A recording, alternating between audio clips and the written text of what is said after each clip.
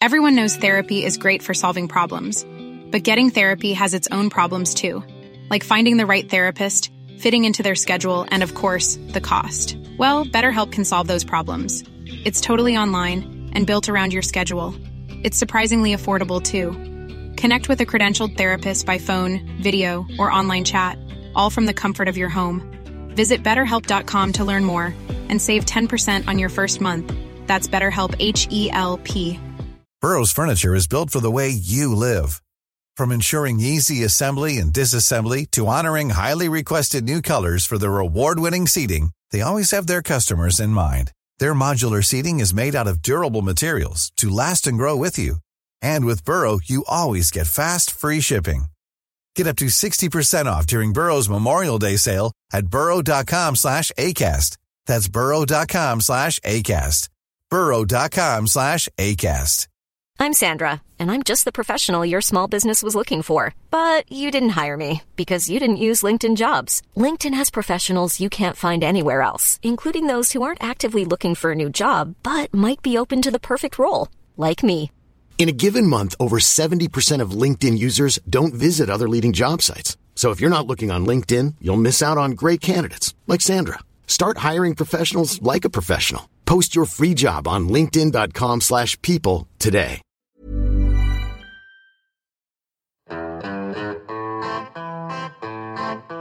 Out in the cold, out in the dark, something's lurking at the edge of the park. People be warned, people beware, there's a storm on the rise and it's covered in hair.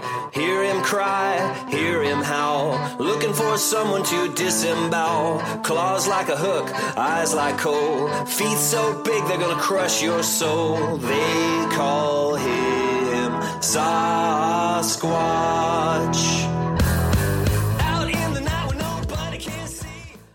Hello, my friends. This is Yowie Central. Welcome to the show. I'm Sarah. If you've seen a Yowie and you want to get it off your chest, or you've had an encounter with some other weird cryptid creature, or you've got spirits and aliens hanging around, or anything else kooky and spooky, get in touch with me at yowiecentral@gmail.com or via the Yowie Central Facebook group. Due to an email hosting issue that I'm working on fixing at the moment, the new email that I had, which was sarah@yowiecentral.com, isn't active at the moment, so make sure to use the Gmail one for now. The new one will be back up and running shortly, but I just need to fix a few hosting issues first. And don't forget, the more we talk about this subject, the more we normalise it for everyone. And hopefully the less stigma will be attached to it and the less ridicule people will face when they talk about their experiences. So get in touch with me if you've got a story to share. We welcome the man, the myth, the thong-loving legend, Yowie Dan, back to the show this week. For those who don't know Dan, he is a dedicated, long-time Yowie researcher based in New South Wales. He had his first Yowie encounter at Appin Greyhound Racing Track in 2005, and his first sighting of a hairy man, which was actually a Junjati, in 2013 in Glenbrook in New South Wales. He has a YouTube channel called Australian Yowie, which I highly recommend you check out. And you've probably seen him in the excellent Australian Yowie documentary Track, and in Cade Moyer's cryptid coffee ad. If you haven't seen that, you've definitely got to catch it. He's hilarious. So this week, Dan gives us an update on his latest research adventures with his research buddy, Attila Kaldi, documentary maker and director of Track. We're talking orbs and ghosts and Yowie vocalisations and the importance of eliminating natural causes when weighing evidence. Just so you know, towards the end of our chat, there's a strange reverb effect that started coming in. I've no idea what it is or why it started, at around the 55-minute mark of our interview. I wish I was a sound engineer sometimes, but I'm not. So anyway, I just thought I'd let you know about that first. So let's get into it. Here's Yowie Dan.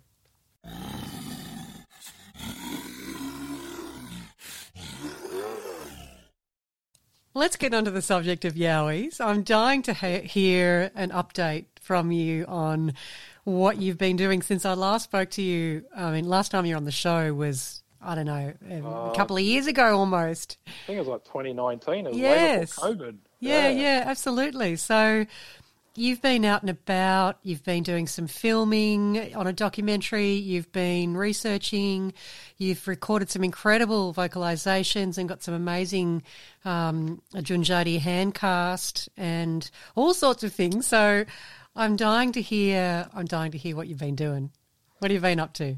Basically, most of the last 2 years, because of COVID and the lockdowns and all that, when we're available, we're able to go out. We were filming for Tracking the Law, Attila Coldy's second documentary about the Yowie, after Track Search for Australia's Bigfoot come out at the end of 2019. Some interesting things have been filmed during that time. And he's gone along a different angle, I would say, than just going out with researchers like the first one, like myself.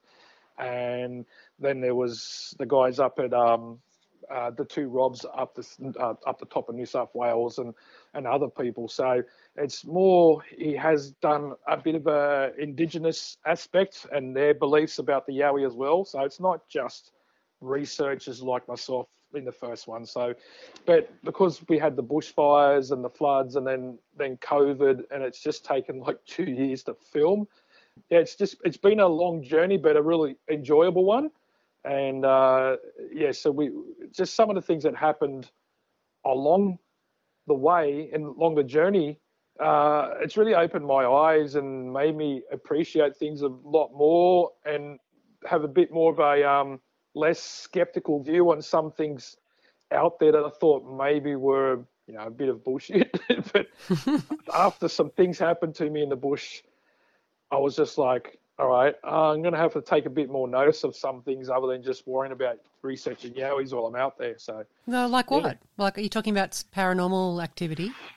Yeah, well, look, we did see ball lightning out in the Blue Mountains. It just come out of the bush.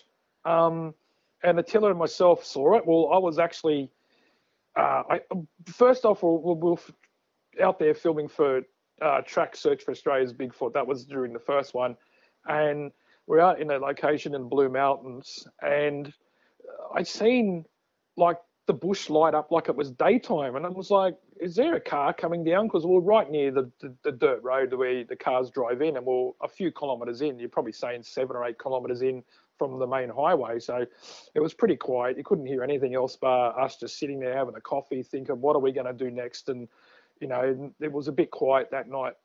Anyway, I seen the bush light up, and then I stood there for another 20 minutes just saying, there's something there. And, like, I don't know why I did not put my camera on night vision and just sit it on my bonnet and point it up the road. But I didn't do it. And then all of a sudden this big ball lightning just comes out of the bush, about as big as a beach ball, the ones you see that people blow up and hit around a cricket ground in the crowd. And, and then I'm like, what the hell is that? And Attila just does his big leap and he looks up there. Next minute, it just like blew up and just the whole place lit up like daytime for a split second and it was gone. So that was the first thing that we saw. So how do you know it was ball lightning and not, min light or an orb that so many people report?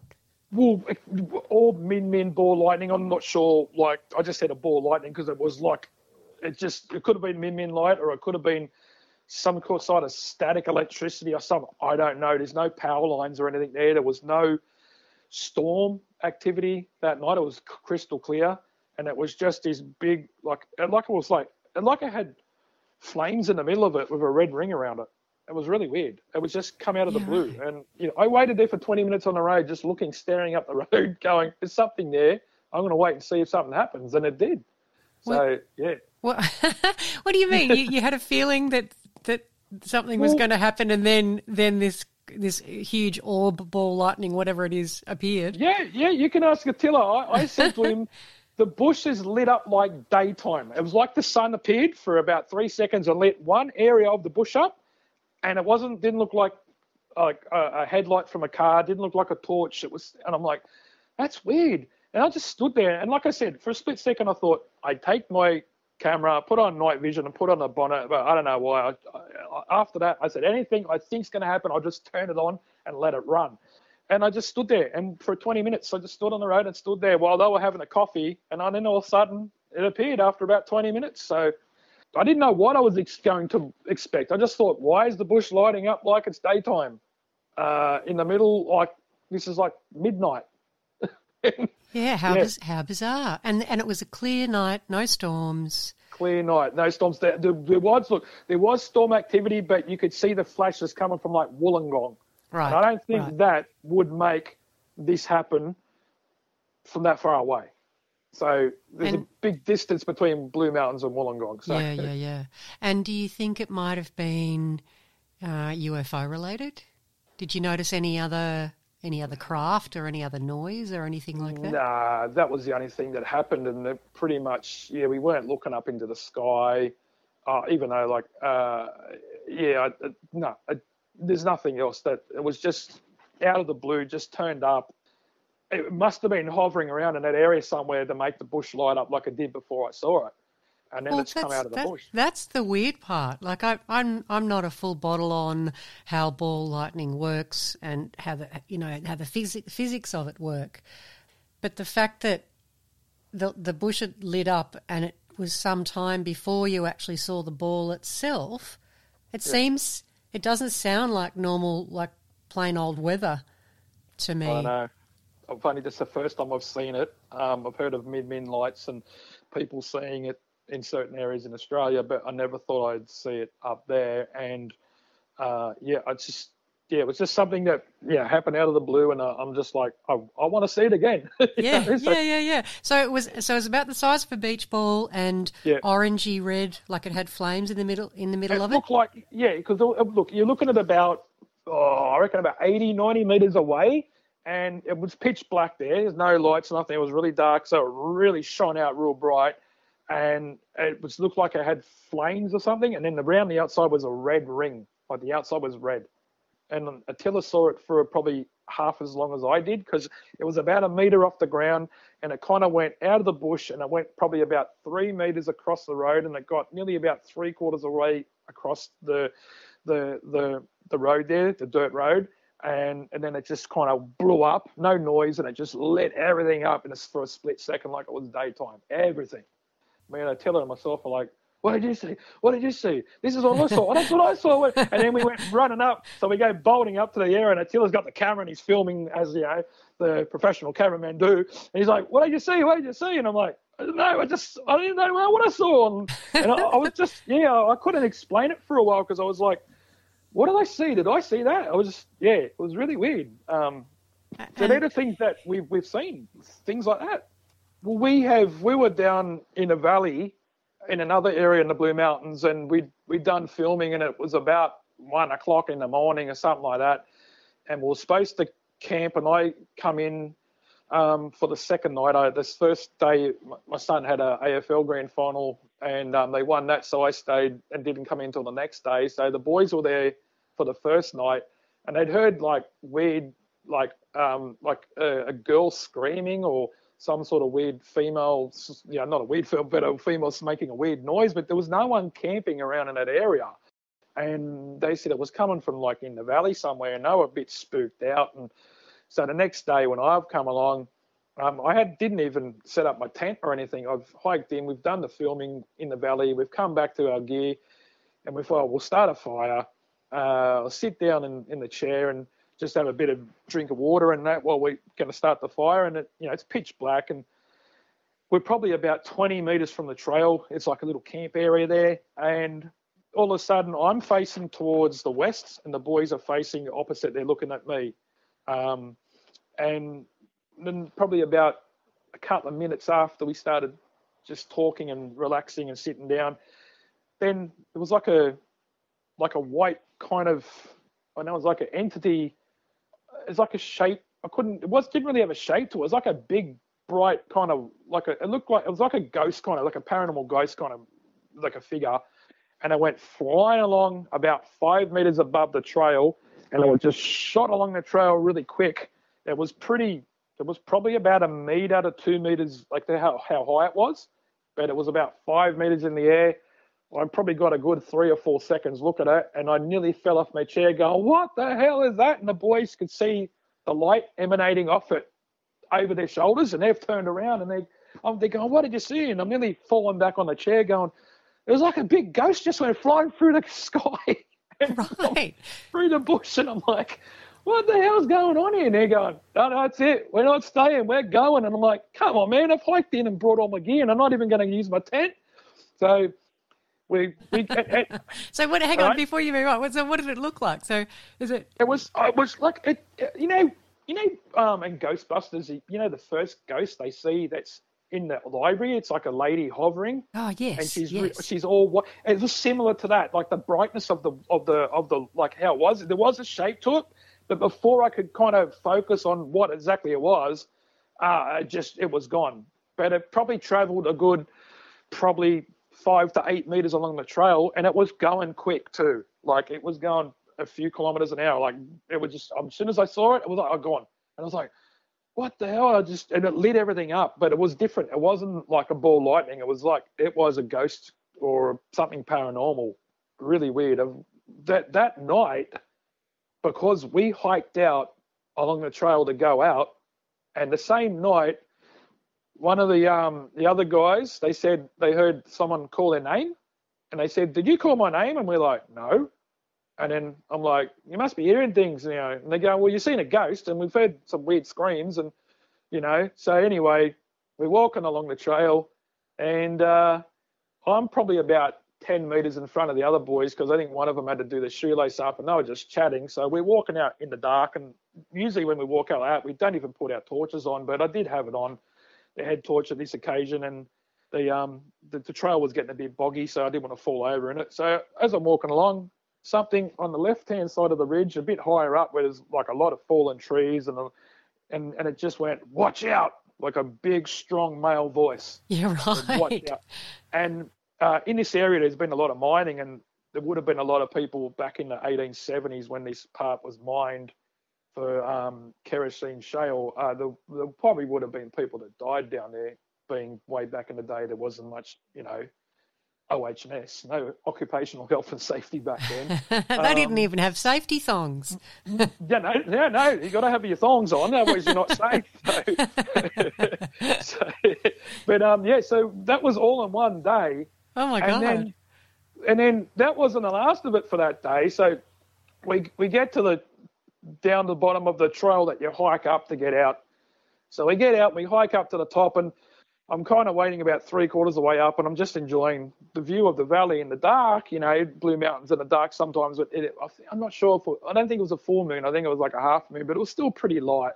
And I was just enjoying things, and I just seen this like white light, like flying around in the sky down, like coming from the south. And I'm just sitting there looking, and Attila and whoever else was with us, turned up probably 5-10 minutes after I was there. I was a bit quicker than them. I think my gear was a bit lighter. Attila's probably he's got like 30 kilos worth of batteries and everything in there. So right. The amount of gear he carries is unbelievable. And so they get in. I'm like, oh, what's this white light up there? And he's like, oh, that's the UFO base. And I'm like, what? UFO base? And every time we've come out of that same valley to look to the south, them white lights have been flying around in the sky down that area, and you can see them going down into the bush, and then they come back up. And when I've looked at it in the map, there's nowhere where someone can go there, and it's not a drone. These things have got a bit of size about them. They're really white lights, really bright white, and we've seen two of them, and you can see them go through into the bush and fly through the top of the trees, and they're kind of flickering, and then they come back up again and start doing circles and everything, and they're not helicopters. The helicopters can't move like that. They're not aeroplanes, and they're just hovering above the valley down the south there in the Blue Mountains. How strange. And Attila reckons it's a UFO base. Yeah, he mentioned something about a UFO base, and I was really like, not laughed, but I was a bit, oh, okay, all right. And then the next time we went there, they were there again. The next time we went out at night time, they're there again. And I'm like, so he must be telling the truth. There must be something here. Yeah. And do you know if you've noticed them, either you or he have noticed them during the day as well, or is it you're only picking up the light at night time? No, it was only at night time. It was Right. only at night time, not in the daytime.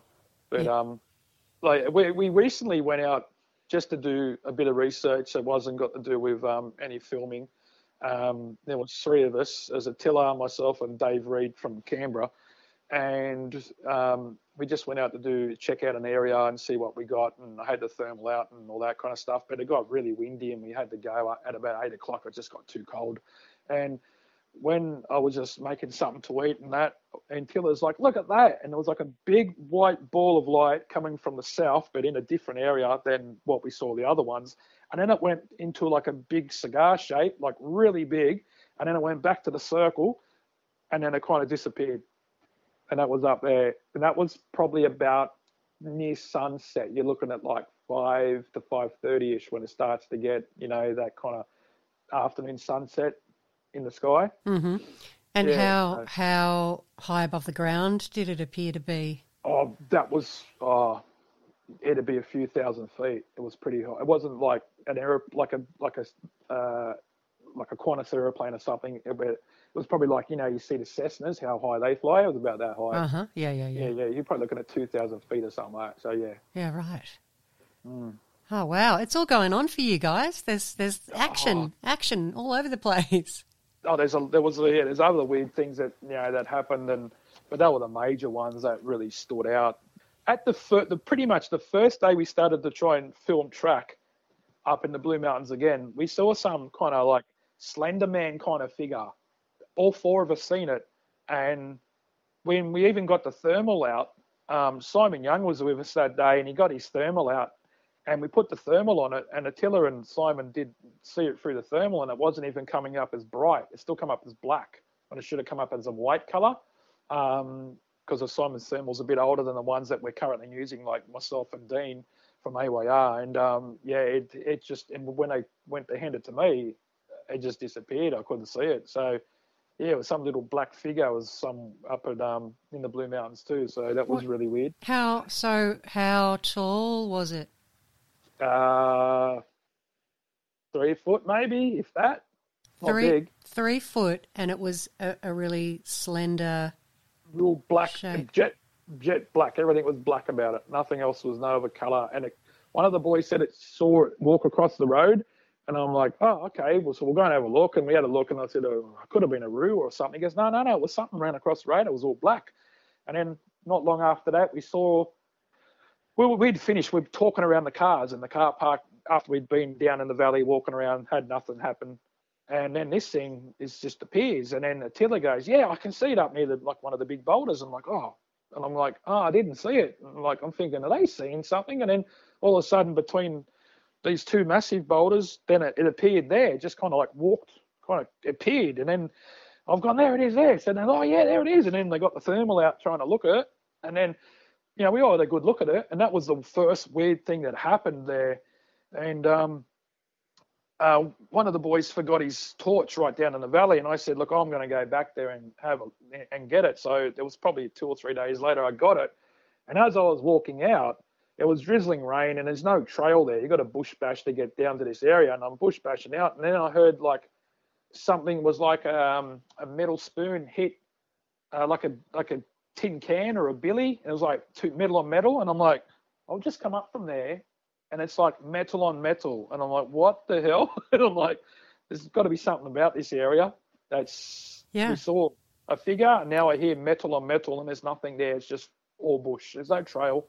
There was no one there. It was raining. I was the only one there going down to try and find his torch. So the little figure that you could see. Could you see the face? No, it was just like.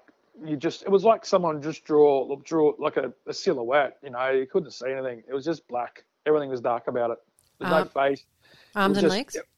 Yeah, it was just the shape of a head, the arms, legs, torso, just like someone stood there, but it was jet black. About 3 foot tall. Yeah, it wasn't that big at all. And it looked weird. It didn't look like it was like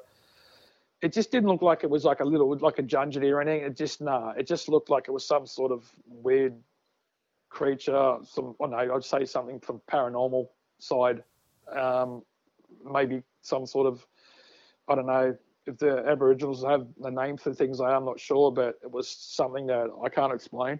One of the witnesses I interviewed for AYR, we're in touch quite a lot we have been since I interviewed him, because quite a few interesting things have been happening to him. And he's seen recently 2 little people, and this is relatively near Sydney. I can't give you where this location is. He's seen 2 little people, just one at a time, but he looks up to his roofline and he just catches a glimpse of this little being, tiny, like maybe 40 centimetres tall at the most. The skin is a grey, like a fish, but quite beautiful and shiny, but grey. Yeah. No clothes. Legs and arms, so it's a bipedal creature, really strong, wiry, stocky kind of build. But it looks like he said, it looked like I caught it in the act of just rolling itself back up, doing a chin up and pulling itself back up onto my roof. And he's seen them twice, but it's a little figure that was grey. So I'm wondering whether that was connected to what you saw. I wouldn't know, because what we saw was just jet black. But yeah, I don't know. Too far away. Yeah, it's just I didn't believe, like, you've seen people talk about, you hear people talk about these things, and until it happens to you, then you start thinking like, gee, there's a lot out in the bush that people don't realise. And I have, there's good reason for people to be scared while they're out there, because there's so many weird things that happen out there. And when it happened, we weren't like expecting any of this to happen. It just happened, and then it was right in front of our faces, and you could not miss it, Well, sorry, go on. No, you go on, and I'll tell you another weird story that happened to me. I was just going to say, you and Attila are magnets for paranormal activity, aren't you? The two of you. Look, the next one, we went down the south coast, and we're at an area where people have been buried from a serial killer. All right, I won't give it the area out, but people might know it anyway. Oh, I know who you're talking about. Anyway, so we were out there filming, and it's actually on Attila's Moonlight Media YouTube channel. It's called The Forest at Night, and it's basically just some weird stuff that's happened while we've been out filming. And this one was I actually found one of the grave sites because there was a flag there and it had rip of the person's name, so we kind of stayed a bit clear of it. Didn't want to be any disgraceful or anything. And anyway, or walk over anyone's grave. It's just we just wanted to stay away, be respectful. Attila's wasn't too far away from there, and I had my thermal out, and I was by myself, and this place gets really dark. You can't even see your hand in front of your face. It's like you're in a cave. And while I was using the thermal, and he's trying to say this, is there anything around here? I said, I can't see nothing, something was like someone was like, had their head just around my shoulder and kind of went and breathed out like that. And I'm just kind of like standing there going, what the hell was that? Yeah, and I just kind of stood around really, like, turned around slow. You'd think I would do it quick. I kind of turned around slow, thinking if someone's just going to be standing there with a knife or something, and all these weird things start running through your mind, and I'm like, no, there's nothing here. So I kept filming, but I kept looking around.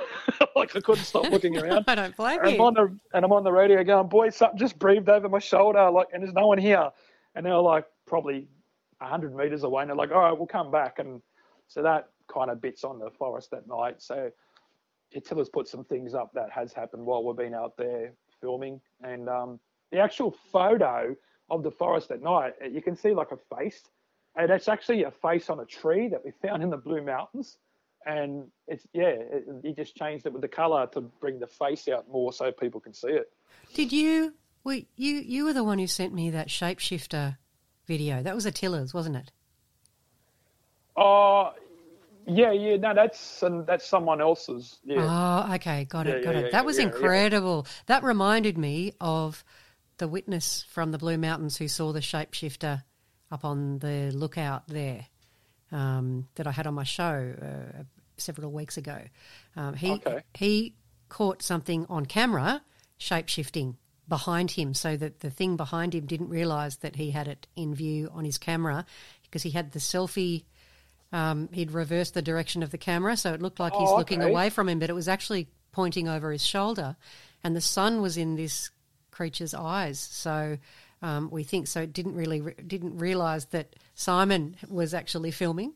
So he managed to catch something shape-shifting. At first it looked like the shape of a giant snake, but then it morphed into what looked like a strange...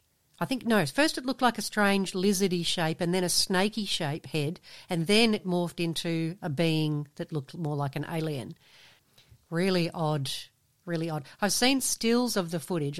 He didn't want to send the actual footage around, which is fair enough. But I have seen stills of it, and I can see what he's saying. I can definitely see what he's saying. I think I've seen that one. It was a few weeks ago. You put the photo. I think, that does look really weird. And so if he'd done that at the Blue Mountains, and we're having other things happen, there's got to be something there. Yeah, there's too much happening. Like it's not. Like I said, things are happening like 3 times in one night. Weird things happen. Well, and not to mention John Kershaw and his Dogman stuff, which wasn't too far away from the Blue Mountains either. It's not that. It's not in the Blue Mountains. It's not in the Blue Mountains, but it's not too far away. It's not that far away. Yeah, and we actually went to that area, and he told me that he got you and Attila to go with him to check out the spot again. Understandably, he was too scared to go on his own, which I completely understand. Because the one thing about when we went there, because a few people have kind of claimed that photo as their own around the world. And have they really? Some people have claimed it, or So that's outrageous, isn't it? What we filmed will prove that John is the real person that filmed it, because we have got footage of that area at a later date, and you can still see the trees match up. Yeah, and you only have to talk to the man to hear the honesty in his voice. He's not. He's an honest person, and you can tell that if you've spent the time that I have talking to him, and that you have too. That there's no way he was bullshitting about that story.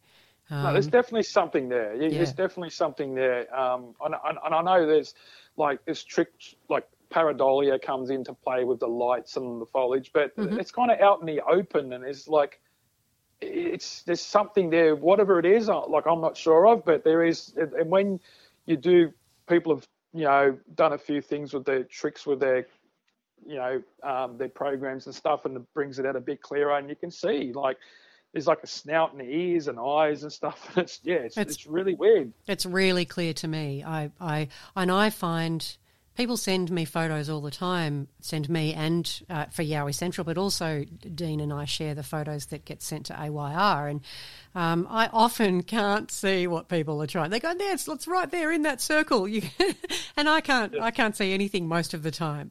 But with John's photos, that was clear as day to me. Yeah. Clear as day. He was just going fishing like he usually did, and he did say he got charged out of something not far from there. Yeah. Something charged through the bush, and something was stalking him as well. Yeah, and he said it was stalking him, so we got on kayaks, and we kayaked in like he was, and that's why we got the same angle from the actual being in the middle of that little river.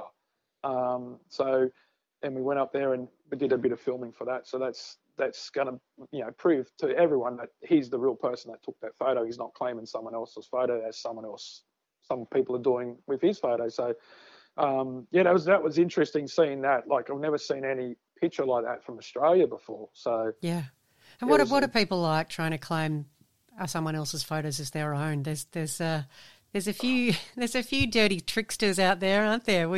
I sent you that footage that I haven't really spoken about on the show before, but that was happening up on the Sunshine Coast, and there was that couple who were pretending to claim that was Yowie activity, but they were actually really throwing stones and throwing rocks and twigs the whole time.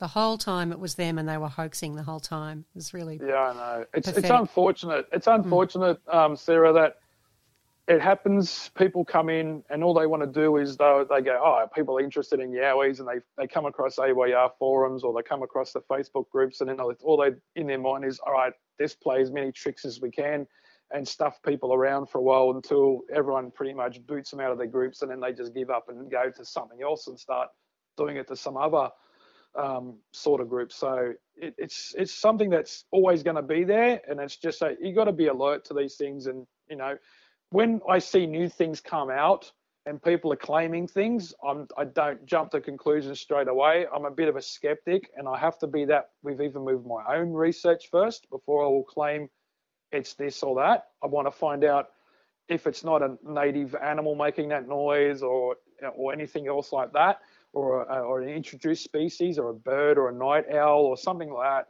And when people make all these claims and sensationalize things, and it's this and it's that, you got to go, you just don't jump to conclusions and say, oh wow, this person said it's this and it must be that. So unfortunately these things are happening, and it will always happen. Some person comes in and does plays tricks on people and stirs up and does fake videos and hoaxes and all that, and then they disappear, and then someone else takes does it from when after they left. So it's something that we've got to be aware of, and just really use a bit of common sense as well when you're looking at other people's research, and and then you just can't jump to conclusions too quickly. Yeah. I hear you. And we'll just ignore the people who feel like who feel like they need to hoax something that it actually says a lot about them as a person, and they're probably a pretty sad kind of person, I would suggest. So, and unfortunately, Sarah, a lot of this comes from America as well. There's been a lot of things where one minute they got a Bigfoot, like a whole body. Next minute they got skulls and things like that. So, well, what did you think about that skull? That was it Coyote Peterson or somebody like that? Some American guy has just heard of him. No, I'd never heard of him either. But just recently posts that photo on Facebook saying he'd found this incredible skull. It looks like a Bigfoot skull, and it's somewhere in. I think he was in British Columbia, and has smuggled it out of the country and is going to have it analysed. But, Jeff Meldrum, the primatologist, the American... The gorilla skull. Yeah, he said that's a gorilla skull. It's not a Bigfoot skull, it's a gorilla skull. So talking about hoaxes, I was excited to start with, and then I thought, we'll just wait and see on this one. And then Jeff Meldrum gets on Facebook and says, no, that's just a gorilla. Yeah. And when it's coming from someone like him with his expertise, you believe it 100%. Yeah, exactly. And he's never been anything else but honest, that Jeff Meldrum, and anything he's done all over his years. And that's how you got to be in this kind of thing. Once you start steering to the dark side, when you start to hoax stuff, you never get believed again. No, exactly. That's exactly right. Hey, tell me about, you sent me that vocalisation that you caught at Marra. That's pretty cool. And Dean sent that off to Angela at the Olympic Project, and she analysed that. Do you want to tell the Yowie Central listeners about that vocalisation? Yeah, so Marra National Park is just north of Canoelands, Fiddletown, and it's a national park that's just... It's a tidal estuary or tidal creek. It's Marra Creek. It comes off Bedford Creek, and that runs straight off the Hawkesbury. So it's just up north of Dural, Canoelands, Fiddletown, Arcadia.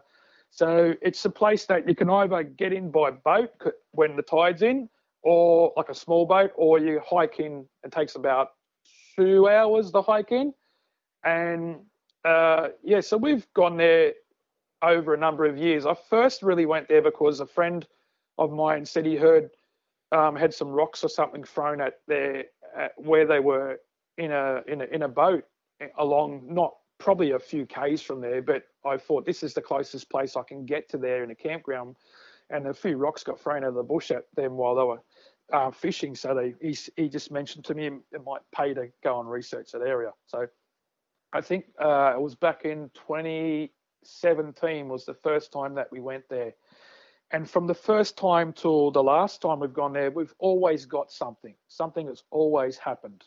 And it's either tree breaks, like trees getting ripped apart. I've actually recorded that. Like vocalizations, I recorded those massive howls, scream, roars, or whatever you want to say, over a 40-minute period a few years ago. I've had like wood knocks. I've seen red eye shine for the first time. I've heard rocks getting thrown into the creek, and just anything that's Yowie related, or we've recorded there. So the last time we got there was just before the rains. We went there Thursday, 2 weeks ago. We spent Thursday night, Friday night, and come home Saturday just before the last major rains hit Sydney. The Thursday night was pretty much the only night that I could get the parabolic out. So I put the parabolic out, and I've actually had it facing down on the creek, where the creek is, and there's like all sand, so it's like a little beach area. Turned it on, and we were about 30 meters away. So we'd already broken all the tree branches and everything, and made a nice little fire because it got pretty cold, and we're sitting around the fire, and we're just listening to hear what's going on. And probably about 9 o'clock at night, 9:30, then we hear this kind of weird, like howling coming from the eastern side. And I've got my parabolic pointing to the west. So as soon as that happened, I went and grabbed it and put it over there, but nothing happened after that. There was no one down in that whole area, and there's no houses or roads in that direction. If someone just wanted to go in there and yell out once and then not yell out anymore. But there was no one there. So I think I don't know if you want to play it, if anyone could hear it, but I'll play it. I won't play it now. I'll play it at the end of the show because it probably won't come through while I'm talking to you on the phone. Okay. So I'll just for the listeners, I'll play it for you before I finish the show. When I finish talking to Dan, I'll play the howl for you. Yeah, put headphones on because you can hear it better. If I did have my parabolic pointing to that way, it would have been a lot clearer and a lot louder. But I had it pointed the other way, and the dish was pointed, in a different direction, so it didn't pick it up as clean. But it was still loud enough for us to kind of like turn our heads and go, "What was that?" And then go, "All right, let's go down there." So we went for a hike about a kilometre down the trail in the night time there, and had the thermal out, and we didn't hear anything else, didn't see anything. So, but always something happens down there. Very rarely do I go down there and nothing happens. So it's a place that I fall back on if nothing's happening anywhere. Like in the Blue Mountains at the moment, because of all the rain and the bushfires, and I haven't really been getting any results up there like I was a few years ago. So I've gone to places like Parramatta, Strickland State Forest, other places down the coast just to visit other places as well. I think the Blue Mountains settles down and everything gets back to normal, and I start getting results again. So Strickland, we've got quite a few reports from there too, don't we? Yeah, so I met Dion, who is on the AYR forum, and yes, yep. He showed me exactly where the actual sighting was, so I did a bit of filming there, and I want to go back there at night time as well, but they locked the gate, so you're going to have to park our cars out on the road and walk in a few kilometres to get to that area, which is not too hard. And that's something that's on the cards for the future. I picked a few areas where we could sit on like a rocky ridge, and we can just point everything down into the valley kind of there and see what we get. Awesome. So where are you at with the sequel to the first track? Are you able to tell us a little bit about what the second one is focusing on, or would you rather leave that a secret? I can give a little bit away, but not too much. Until I asked him, "What can I talk about?" He says, "I trust you." So, well, it's basically it's he's in production. He's got pretty much half of it done. So he's going to got another. Probably say another half an hour or something left, putting it together, and then it's finished. So he's finished filming. It's just post-production work now. He's weaving his magic that he does, because he does make me look a lot better than what I really am. So, I always say to him, I said, mate, you made me look a lot better than what I really sounded. So Gotta love that. yeah. So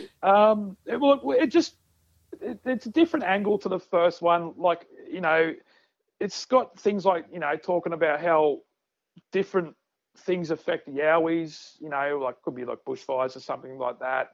It's got into the aspects like that. It's not just research about researchers. It's got Indigenous people talking about the Yowie, which not a lot of people have actually been in documentaries and filmed about the Indigenous people and what they think and about the Yowie and all that. Plus, there's other things in there that would be very interesting for people to see.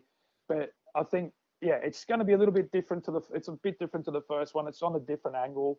But, Attila, he's a lot of it that's been filmed in it, I didn't have anything to do with. I wasn't there, so I don't even know myself. I probably only know what's going to be in it, probably maybe half of it, maybe. The other half I wasn't involved in.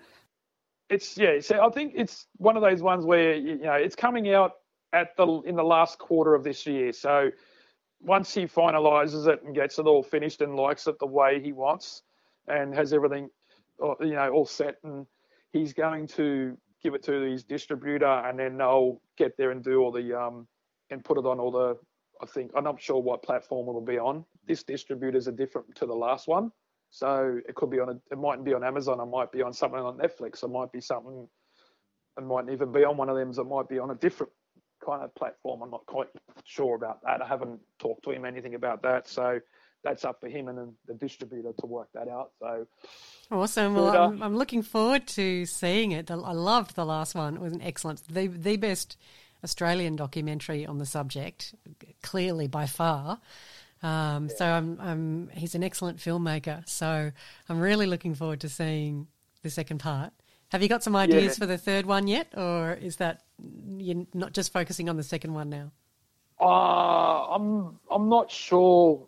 If there's like what he's planning on doing, he hasn't really said anything. I'm not sure if there's going to be like a third one. I'm not really sure about that. I think he might have an idea to go into something else. I'm not really sure, but what people have got to realise is like when we go into these places, there's only 2 or 3 of us, and everyone's carrying all their gear and all their equipment and stuff. And when I look at Attila in his bag and all the cameras and gimbals and the batteries, because when we're out there, it's usually winter time and the cold weather just sucks the life out of the battery. So he might have to have like 3 or 4 different batteries for every camera he's got, and plus all like his clothes and everything else. So his bag weighs a ton. You need a whole film crew, don't you? Really, you need all the gophers and the bag carriers and the technicians who can lug all the stuff around, so he can concentrate on being the director. He's that all-in-one. He carries everything in the whole bag. He's the Sherpa. He does it himself, and like we all do our own thing. But I picked up his bag one day. I said, "I'm glad I'm not carrying your bag." So, it's really good to see someone work, because when you have not had any experience with people that are filming documentaries or filming anything, like even a commercial, and just to see how they do it, and then once you're involved in it, it's really interesting, and it's really good to be involved in it. I never thought I'd be involved in something like this, and when Attila first emailed me way back in 2018 and asked me, would you want to be in a documentary, and Attila used to run a UFO group back in the late 1990s and early 2000s, and I used to go to them, and so I knew what Attila, what was capable of, because he was doing stuff back then. So when he said to me, "Do you want to be in a documentary?" and I'm like, "Yeah, no worries," straight away. And I said to him, I know you because I used to come to your UFO group meetings way back in the 2000s, and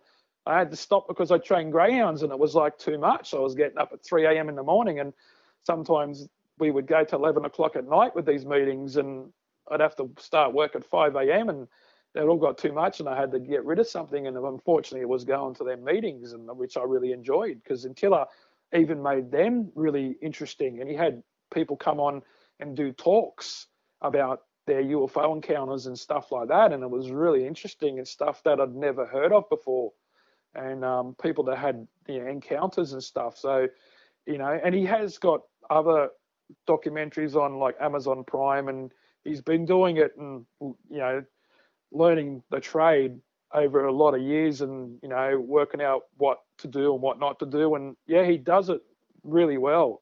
Until you've worked with people like himself, you don't know how much effort goes into these things, and he must be staying awake late at night trying to get this all put together in the post-production. And I know the last one, he showed me the first 15 minutes of the track, and then when I saw it in the premiere showing, the first 15 minutes was different, and it was a lot better.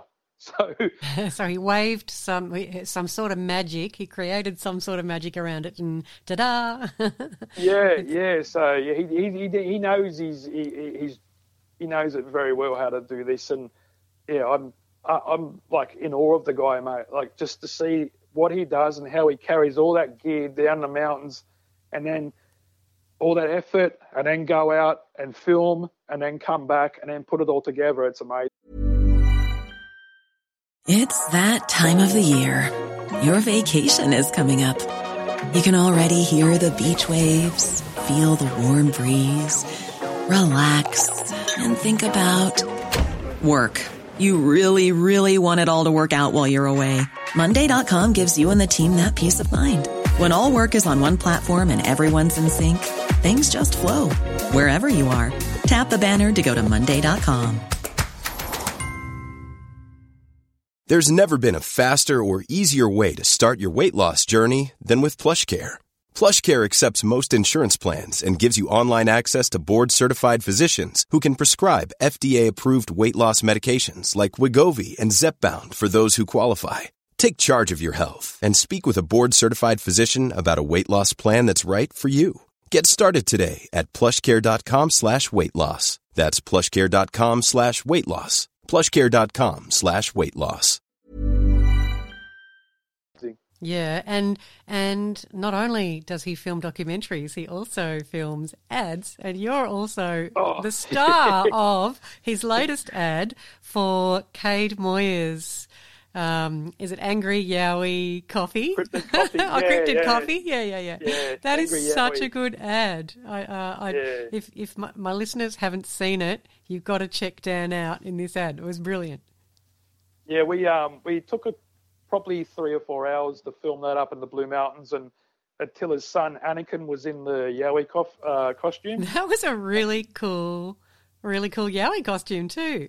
Yeah, he got it from America. But you know one thing, Sarah, even when I knew it was like Anakin was standing in that costume, I just looked at it, and the costume made him look really big, like a size that people say what the Yowies look like and how big their chest is and how big their waist and everything is.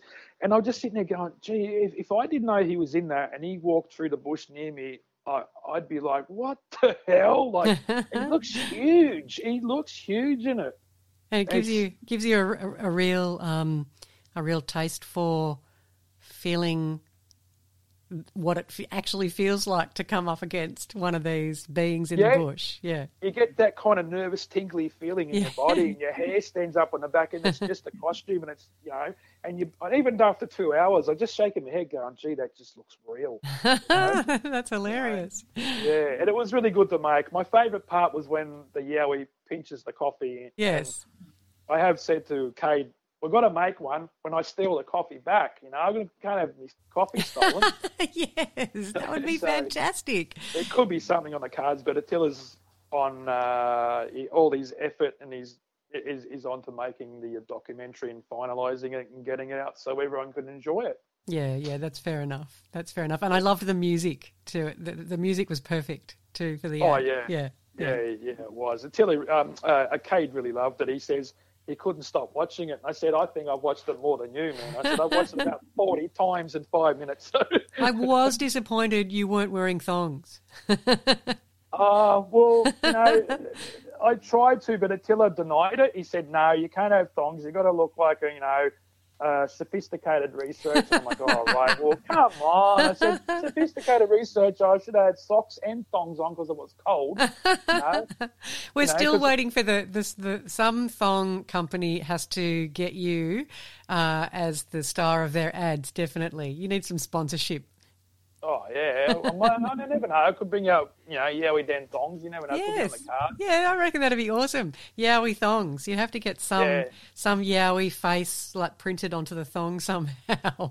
Yeah, something like that. Because I always say at the end, in the last few videos I make on my YouTube channel, Australian Yowie, I always end with my videos at the moment, probably the last 3 or 4 is, remember, always hike in thongs, because you have more fun hiking in thongs, I'm trying to tell Dean Harrison hike in thongs, and he's like, no. I said, come on, you haven't lived until you hiked in thongs. There is no way Dean Harrison would wear a pair of thongs. But, the track is going to be, tracking the law is going to be really interesting for people, and it's going to just show a new aspect on things and a different angle. And like I said, I don't know half of the stuff that's in it. I don't know what I was involved in, so it's going to be a bit of an eye opener for me. One part of it's going to be I'm going to find interesting is the when he talks to Indigenous elders and what they've got to say and what he's filmed there. So that'll be really cool. But and just before I go, when I did go to Marramara, when we hiked out, there's a rock plateau about 3/4 of the way up when you're coming from the bottom, and it's about 1/4 of the way down when you're at the top. So, and there was a big rock carving of a kangaroo there. And I've been there probably 10 times, walked through there, didn't see it. It was only because it was raining, and it shows up really well in the rain. And I did have it on my YouTube channel, Australian Yowie, if anyone wants to have a look at that. So, yes, definitely. And I'd highly recommend to my listeners to check out your YouTube channel. You're a very dedicated, serious Yowie researcher, and I love your work. You've gotten some pretty amazing vocalizations and but also footage, haven't you? Yeah, well, the one that I go back to is the one at Glenbrook, which was filmed I think 2013. It was in June or July, pretty cold, and I just had an ankle operation of Achilles tendon and. It's been like a ruptured tendon kind of thing, and I was on crutches for 4 months, so I wanted to go to an easy place, but I ended up hiking in there, and my physio told me off the next day because I could have heard it. Yeah. So anyway, I kind of limped in, and I didn't see it or anything, didn't smell it, and I've just got it in the background. And after watching the video footage a few times, I seen this black figure, and when I went back there, the rock wall is like 12 foot high in some areas, and there was no kangaroo or wallaby or anything. It was not a person. I've gone back and had people standing in an area there where I thought it could have been a person. They couldn't get seen because there's bushes there, thick bush. And all I could put it down to was something that's 10 foot plus. And I got 6 frames of it on the video because I was trying to film a tree that had been broken there, and just to see how hard it was to break that tree. And when I actually bent it around like a fishing rod in like a circle shape, and it wouldn't break. So I'm like, how hard is it to break this little tree? And as I put the camera down to grab the tree, that's when I got it up probably about 18 meters away from me. So yeah, that's one of the most interesting things I've videoed at the moment. Yeah, for sure. Yeah, totally recommend to my listeners check out your Australian Yowie YouTube channel. Have you ever had a point where you're out researching in the middle of the night and it's dark and you've suddenly gotten really frightened? You know how that people talk about that sense of dread, that all of a sudden they feel like their life's in danger but they're not quite sure why. It's just that I'm terrified. Have you ever felt that before? When I used to go out into the Blue Mountains by myself, and yeah, I had probably 1 or 2 occasions I did have that kind of feeling like, but I think it was the first kind of times I went out by myself, and I think it was more anxiety than anything else that kind of plagued, and it was really nothing. And one thing was, when you do go out in the bush at night, you've got to start getting used to all the usual noises that happen, like all the owls, and then you've got other different animals that come out at night. And what I've found is, Sarah, that some of these animals may be small, but they do make a lot of noise, or it sounds like they're making a lot of noise because everything else is so quiet. So it makes it sound like it's a bigger animal than what it really is.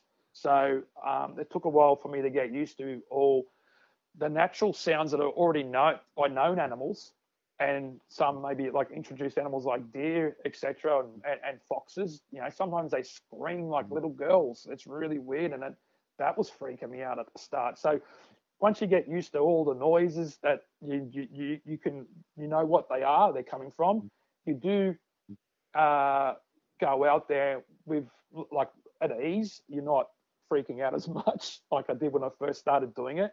And the more I went out, the more at ease I got. And then it was only them noises that I couldn't attach to an animal that I knew. That's when I'd start going, all right, well, that noise is coming from over there. I'd point a parabolic dish there, I get night vision, and now I've got a thermal. That's going to pick up something. If something's alive, it can't escape the thermal unless it's hiding behind a big rock or a tree or something. So, yeah, I have had them occasions when I've got that, what am I doing here? It's pitch black. I'm like 2 hours from anywhere. If something happens, how am I going to get out of here? I have had that feeling, but it was mainly when I first started going out alone. Do you have any ideas now, after so many years of research, what these beings, these incredible beings, are?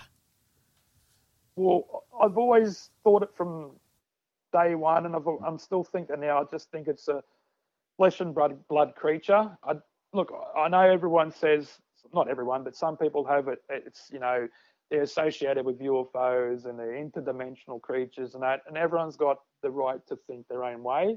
But my way is they're just a flesh and blood creature that's evolved maybe out of Africa, and it's made its way down through, you know, down to Australia via, if it was the ice ages or the, you know, when the land was like locked together, land bridges, etc. Or I've got not a theory, but it could have just been an ape type creature that evolved in the Asia region, and it come down here early enough to be in the country like Australia, and then it got blocked off because the land bridges actually went away because the ice age went, and then all the water rose, and then they got stuck here. So because they're in such a big country, they've got to walk around, they started growing bigger than the smaller ones that have been found in Southeast Asia. So there's two kind of theories I got, but look, no one knows. I could be wrong, and they could be something to do with a UFO. Who knows? But that's just my view. My view is just that they're really good at living in their environment. When you grow up in the bush, you can hide very easily. You know, I don't know if it's happened to you, but how many times have you walked down a trail anywhere in Australia and there's a wallaby within a metre of you and you don't even see it till it moves? Yes, that is so true. Absolutely. You know, when we were down Marramara the last time, it was a friend of mine, Kurt Harrison, and he was there when I recorded the first the loud howls back in 2017. And we've been friends ever since, and we've gone down a few occasions. And when we were actually going along the trail at night, a big roo just jumped out in front of him, like right out in front of him, and got it on the thermal. Yeah, it did spook him a bit. He kind of took a few steps back. Yeah, just come straight out of the bush, like right in front of him. And it was a big roo, big grey male. We're going to plan on going down again. I'm not sure when, but it's a good time in the winter time to go, even though it's cold in places like Marramara, because there's not many people go there. You don't have to worry about the snakes. There's a lot of brown snakes in that area when it's summer. You get the monitor lizards come around and they, you know, play havoc with everyone's tents and try to get their food and stuff like that. So the wintertime is less hassles.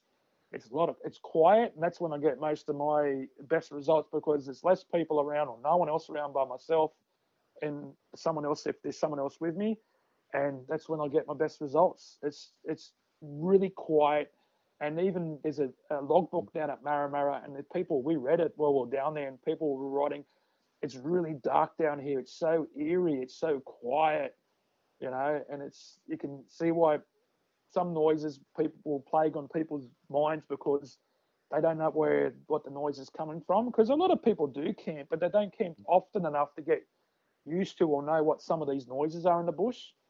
And it's until you record things like trees being ripped apart. I'm like, all right, we've got probably what's going to live in a tree and rip it apart. Well, you get possums can rip things apart a bit, but not actually hear the actual trunk getting ripped apart, you know? And when you start hearing things like that, that's when you start questioning, like, all right, what is that?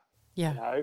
I mean, if you'd never heard a fox or a koala, for that matter, and you weren't familiar with those sounds, and you're out in the dark in the bush, they would certainly startle you if you'd never heard them before. I mean, a fox sounds crazily sometimes like a woman screaming.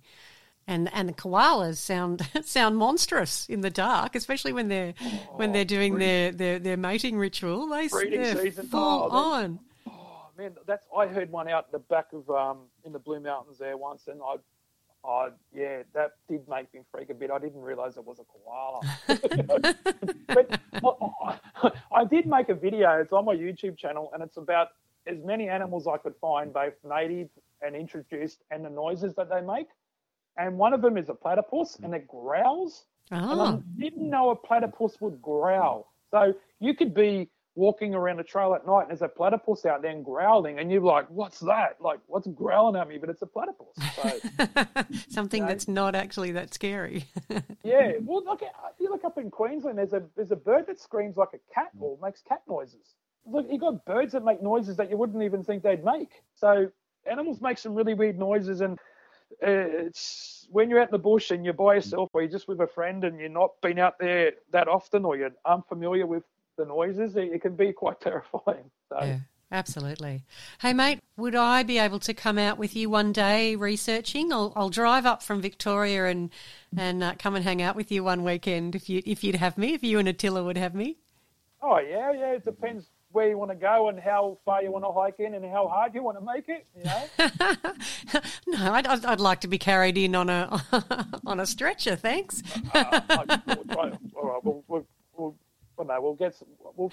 I think maybe we'll get some like Uber Sherpas or something. That can carry That's something. right. That's right. Some slaves. Find me some slaves.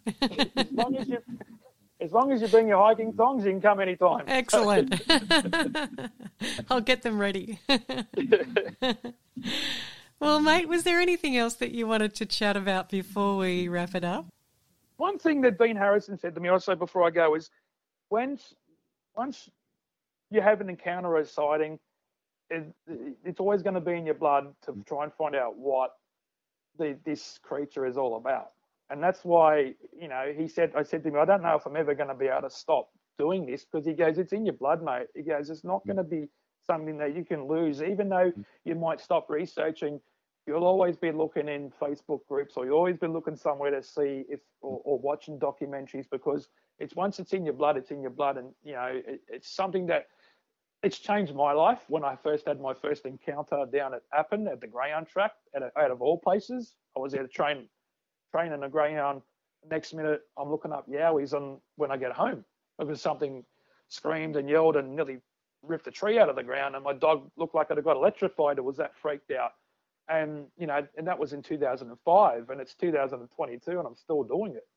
It's just that now I've got better gear. And if I did have thermal monocular like I did back in a couple of the times I've been out there, I probably would have footage as good or better than what Buck had, because I've had sometimes down at Acacia Flat, which is in the Blackheath area in the Blue Mountains, down in the Grace Valley, and I've had one time in 2015, I had 7 or 8 of them running around in the bush all night, until one turned up and was screaming down the valley, and it got closer and closer, and I'm thinking to myself, don't come this way, don't come this way. And then all of a sudden it turned up near the tent, done a big, massive scream, and then from 7:30 at night till 4 o'clock in the morning, there was continuous tree breaks and noises and things running around in the bush. And then once this thing come up and screamed, everything just went bang, quiet. Not even heard one more noise after that. So that's some weird things that can happen out in the bush. And that is weird that it suddenly stopped like that. Suddenly stopped. Did they all go to? Was it bedtime maybe, or did they all move off together? Or no, I think when this what to me, because it was Easter 2015, and I'd hiked in. It took me 5 hours to hike in from Govett Sleep. There's a quicker way to get in via Perry's Lookdown, but it's just murderous. It's just crazy. I did it once and never again. That's how hard it is. But this thing seemed to come from down the valley, and I had sound recorders and that then. That's all I had. Didn't have parabolic. But if it wasn't raining, because all the rain's hitting the tent, it just would have drowned it out. So I didn't press the record on. I wouldn't have got anything on the sound recorder, but I kept hearing this thing making a scream noise, and it would have been easily a kilometre away when I first heard it, and I thought it was maybe an owl, but I went, nah, that's loud.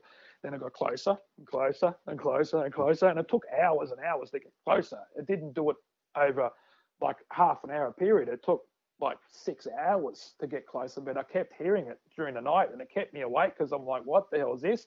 And I'm trying to look out of the tent to see if I could spot what was running around the bush, and just all it was crack, crack, crack, crack. The tree branches are getting cracked all night. I was surprised to see any tree branches left on trees. There was that many breaks. Yeah, and right. And then when this thing turned up, it was like, hey, I'm the boss. Done a big scream, and then I did a big step into the bush, and then I couldn't hear nothing no more. It's just like they all disappeared. People saying in another dimension, they were just gone, and I was like, okay, what happened? And that was it. That is really strange. So were you there? You were there by yourself? I was there by myself, but there was other people, but because the Acacia Flat campground's a really big one, and they were probably a good 200 or 300 metres away, and I couldn't even see them. I could hear them. Actually, when I was going out the next day, because it was raining and I thought the Gross River was going to flood, so that's why I didn't stay for two nights. I just stayed at one night, and a guy actually walked past me and said, oh, by the way, did you hear that weird scream last night? You know what that was? And I went, oh, no. I just said, oh, yeah, I heard it. I'm not sure what it was. I didn't tell him while I was there what I was there for. But he said to me, yeah, did you hear that weird scream? I said, is that why you're leaving? He goes, yeah, half of it. So he could have heard things running around in the bush too. So I didn't really go into it with him. So, yeah, but that was one of the early things that happened to me, you know. But I've been doing this since 2005, and I'm still just intrigued, or even more committed now than I ever was back then, because I've got the gear now. The parabolic dish, it can pick up things from a long way away. But this noise that you're going to play, it only sounded like it was maybe 1.5 kilometres to 2 kilometres away. It didn't sound like it was really far away, and it's echoed through the valley. It sounded like it wasn't too far away. And when you look at the actual area around that Marramara, there's no houses in that direction. There's only the Marramara Trail coming in. And that's pretty hard to hike in just to yell once, 3 times, and then go. Like, people don't do that. So, yeah, I'm just don't know what it is. What did Angela... I've read what you sent me that Angela had written about her analysis of that audio. So what did she say, just for the audience, what did she say about that audio? She said, we analysed the audio, and there's a lot going on here in this clip. The vocals are short, comparing to the moan howl here in North America. The pitch is a little higher for our neck of the woods. So for here, we would not rule out coyote for the sound signature had it been recorded in North America. Now, that being said, these calls are a cross between a yell and a whoop. The first vocal is actually comprised of 2 short yells. The other 2 vocals are the same. Whoops are normally vocalized in a higher pitch, which puts these vocals in the suspicious category, meaning it doesn't really match known sound signatures for our local wildlife. Because what is interesting is the percussion sound in the mix. The first 2 could be wood knocks. The other appear to be mouth pops on the spectrogram. I do not know what to make of the sound of interest unless it is your witness. Very deep in tenor. Was your witness talking? If not, this is an interesting clip. But we weren't talking.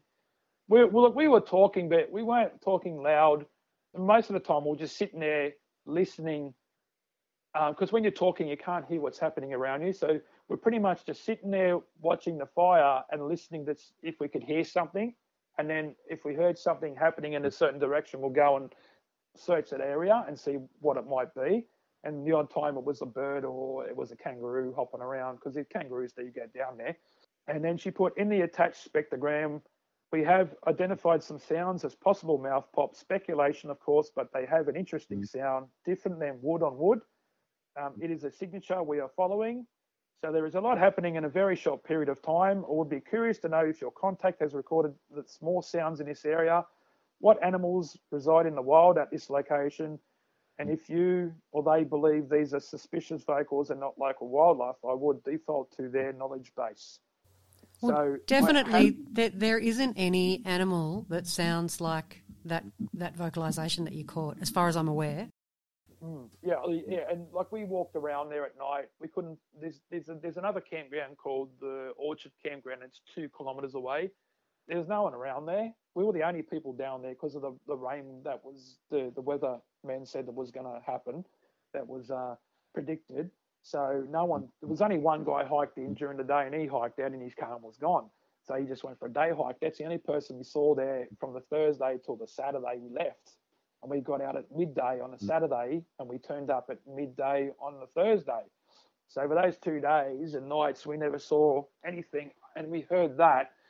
And that's the second loud recording of her. I've recorded a vocalization, as well as another one that sounded completely different. And that one, when you hear it, it doesn't waver like it's a dog or anything, because the sound is strong from the whole way through, like something that had a big chest. This one's a bit different, but it was really loud as well.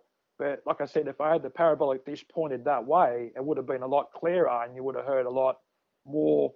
It would have been easier to hear. But yeah, it's just a place that just keeps on giving for me. So I keep going back. No, that sounds awesome. Well, I think now I would love to come up and check that spot out with you one day. That'd be cool. We're going to try and get in by boat next time, or if you do come up, we'll try and do it by boat so you can bring as much gear as you want. How leisurely. That sounds lovely. Yeah, it'd be leisurely. It takes about an hour by boat to get there because you've got to park your car up around Hawkesbury River way, and then you've got to come in, and you've got to do it while the tide's coming in. So by the time you get there, you can get your boat all the way into that area. Or it's a 7K hike, and it's like probably about 6K that's pretty flat. It's pretty easy to get along. And then the last K is a bit sketchy going down the ridge. It's not too bad. It's one of the better hikes that I've done. But I've seen that I haven't hiked a bit for a while because I haven't had a backpack on my back for a while. Yeah, I did struggle getting back out. I won't lie about that. I was hurting when I got to the top of that trail. I was hurting. So I took a lot of gear. I actually had a backpack and I had a canvas bag that I was carrying as well. Yeah, it was a bit harder than what I thought. I need to get a bit fitter. Yeah. Well, I'm reasonably fit myself, but that sounds a heavy pack and a canvas bag, 7Ks, and the last K may be a bit difficult. That doesn't sound like that easy a hike to me. Although a little bit easier than some of the Springbrook hikes that the boys do up on the Gold Coast. Oh yeah, no, easier than that, because we just we hiked along and we stopped about every 20 minutes for maybe a minute or two just to catch our breath, drink some water, and we were in no rush. So you could probably do that hike in 3 hours, and we just kind of pushed it a bit at the end to get down because we were carrying a bit of weight, and we actually had a trolley, and we had all the water in a little trolley, like the elderly ladies have, when they go shopping. Like a shopping trolley. Yeah, we had a little trolley, and we had all our water, so we had like 5 litres of water each, and that kind of lasted us all the way in. And while we're there cooking, and I was having Yowie coffee in the percolator. So perfect. So it's one of the easier ones to hike in. Like I said, there's another trail called the Marramara Trail, but that's a lot harder. Loose sand, loose rocks, and you're going up and downhill all the way. So at least this one, 3/4 of it is reasonably flat. There's no steps or anything. It's pretty good. Like that's why I took that amount of weight, because I knew I could take it and get in there. And I virtually used everything that I took, and I needed it because it does get cold down there as well. It was like 1 degree or 2 degrees, but it is cold. And being a tent most of the night, we had thermals and blankets and stuff like that, so beanies and balaclavas. Around the fire was pretty good, but once you walked a metre away, it got really cold. If you're lucky, Sarah, like we were, when we went down, there's orange trees that were planted way back in the late 1880s, and there's still some of them there. And we actually had some oranges while we were down there. It's if you get down there in the wintertime, there's oranges down there at the moment. And That's perfect. They were really sweet. So they were nice. But before I go, that area, and I looked up a bit of information. Kakadu and up there, all that area up the top of northern Australia has got the most rock carvings in Australia, but the most concentrated area of rock carvings, of Aboriginal rock carvings, is in that Hawkesbury, Patonga, around Marramara region, all around there. So there's rock carvings are everywhere there. So if you ever get to the area and you're doing a hike anywhere around there, when you see like the rock plateaus or rock little caves or overhangs, you'd probably find a carving in there. Oh, awesome. I'm sure the listeners who live around the area, or they might already know about them, but that sounds like a beautiful thing to be looking at the same time as you're out Yowie tracking, that's for sure. Yeah, well, I know a guy that lives up around Little Wobbie Way, and one of the plans is to go from where he is up to Little Wobbie and then try to get go to that near the Woy tip and spend a night out there. Yes, where the well-known sighting now of the old fire hands. Maybe when you come up here, we can go there. Yes, that'd be awesome. I'd love that.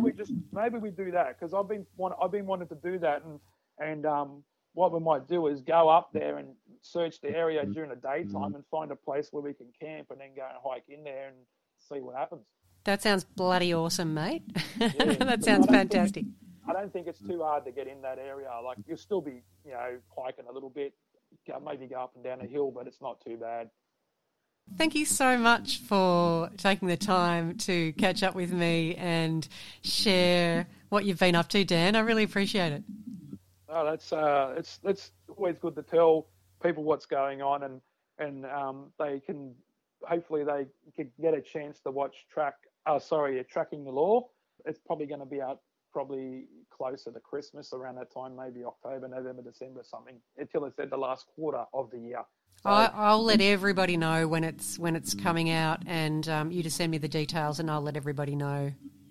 Will do. But what I'll do in the meantime, I'll go up around that Woy area and we'll have a look around, and we'll find an area once I get in there and read all the information about all the different sightings there, and we'll pick a spot, and that'll be a place for us to go. At least you can say, look, I've been to one of the AOIR hotspots that's had a sighting, and I've been there and checked it out for myself. Oh, awesome. I've been to a few now, but I'd like to tick them all off. So that sounds like a fantastic plan, Dan. That'd be a journey if you're going to tick them all off. There's plenty of them. Yeah, that is very true. I reckon it'd be really cool to do a road trip around the country and just stop at every sighting, at every spot where there was a sighting. That would be an amazing road trip. Yeah, and you'd have to have some sort of encounter or sighting if you're going to every hotspot or every encounter of sighting area in Australia. There's got to be something that would pop its head up.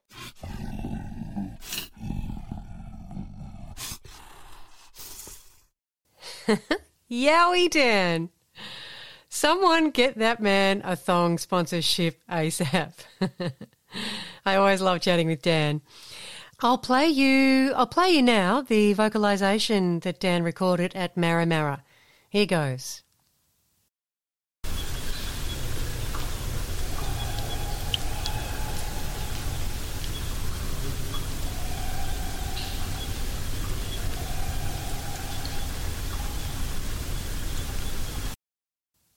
What did you think of that, people? It's that high-pitched vocalisation running across the top there. I don't know what else it could be. If anyone else has a clue as to what it might be, let me know. Don't forget, if you've experienced something strange and mysterious, I'd love to talk to you, and the Yowie Central listeners would love to hear your story.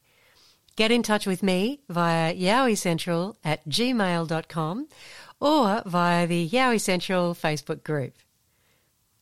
Well, that's all I've got for you today. Yowie Central will be back next Wednesday, so I'll catch you then. Stay safe and be good, or be good at it.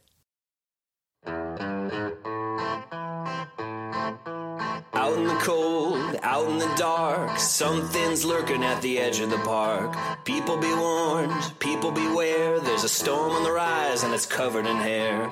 Hear him cry, hear him howl, looking for someone to disembowel. Claws like a hook, eyes like coal, feet so big they're gonna crush your soul. They call him Sasquatch.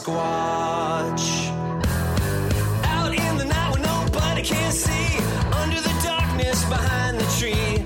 Is he a monster? Is he a man? Is he a demon under Satan's command? Hear him cry, hear him howl, looking for someone to disembowel. Claws like a hook, eyes like coal, feet so big they're gonna crush your soul. They call him Sasquatch. Yeah!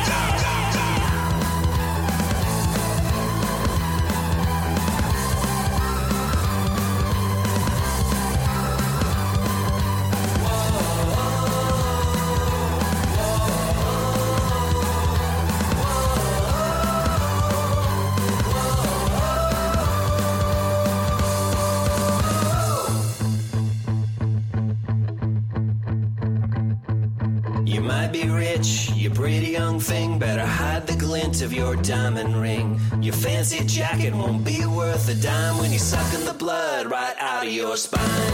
Hear him cry, hear him howl, looking for someone to disembowel. Claws like a hook, eyes like coal, feet so big they're gonna crush your soul. Hear him cry, hear him howl, looking for someone to disembowel. Claws like a hook, eyes like coal, feet so big they're gonna crush your soul. They call him Sasquatch.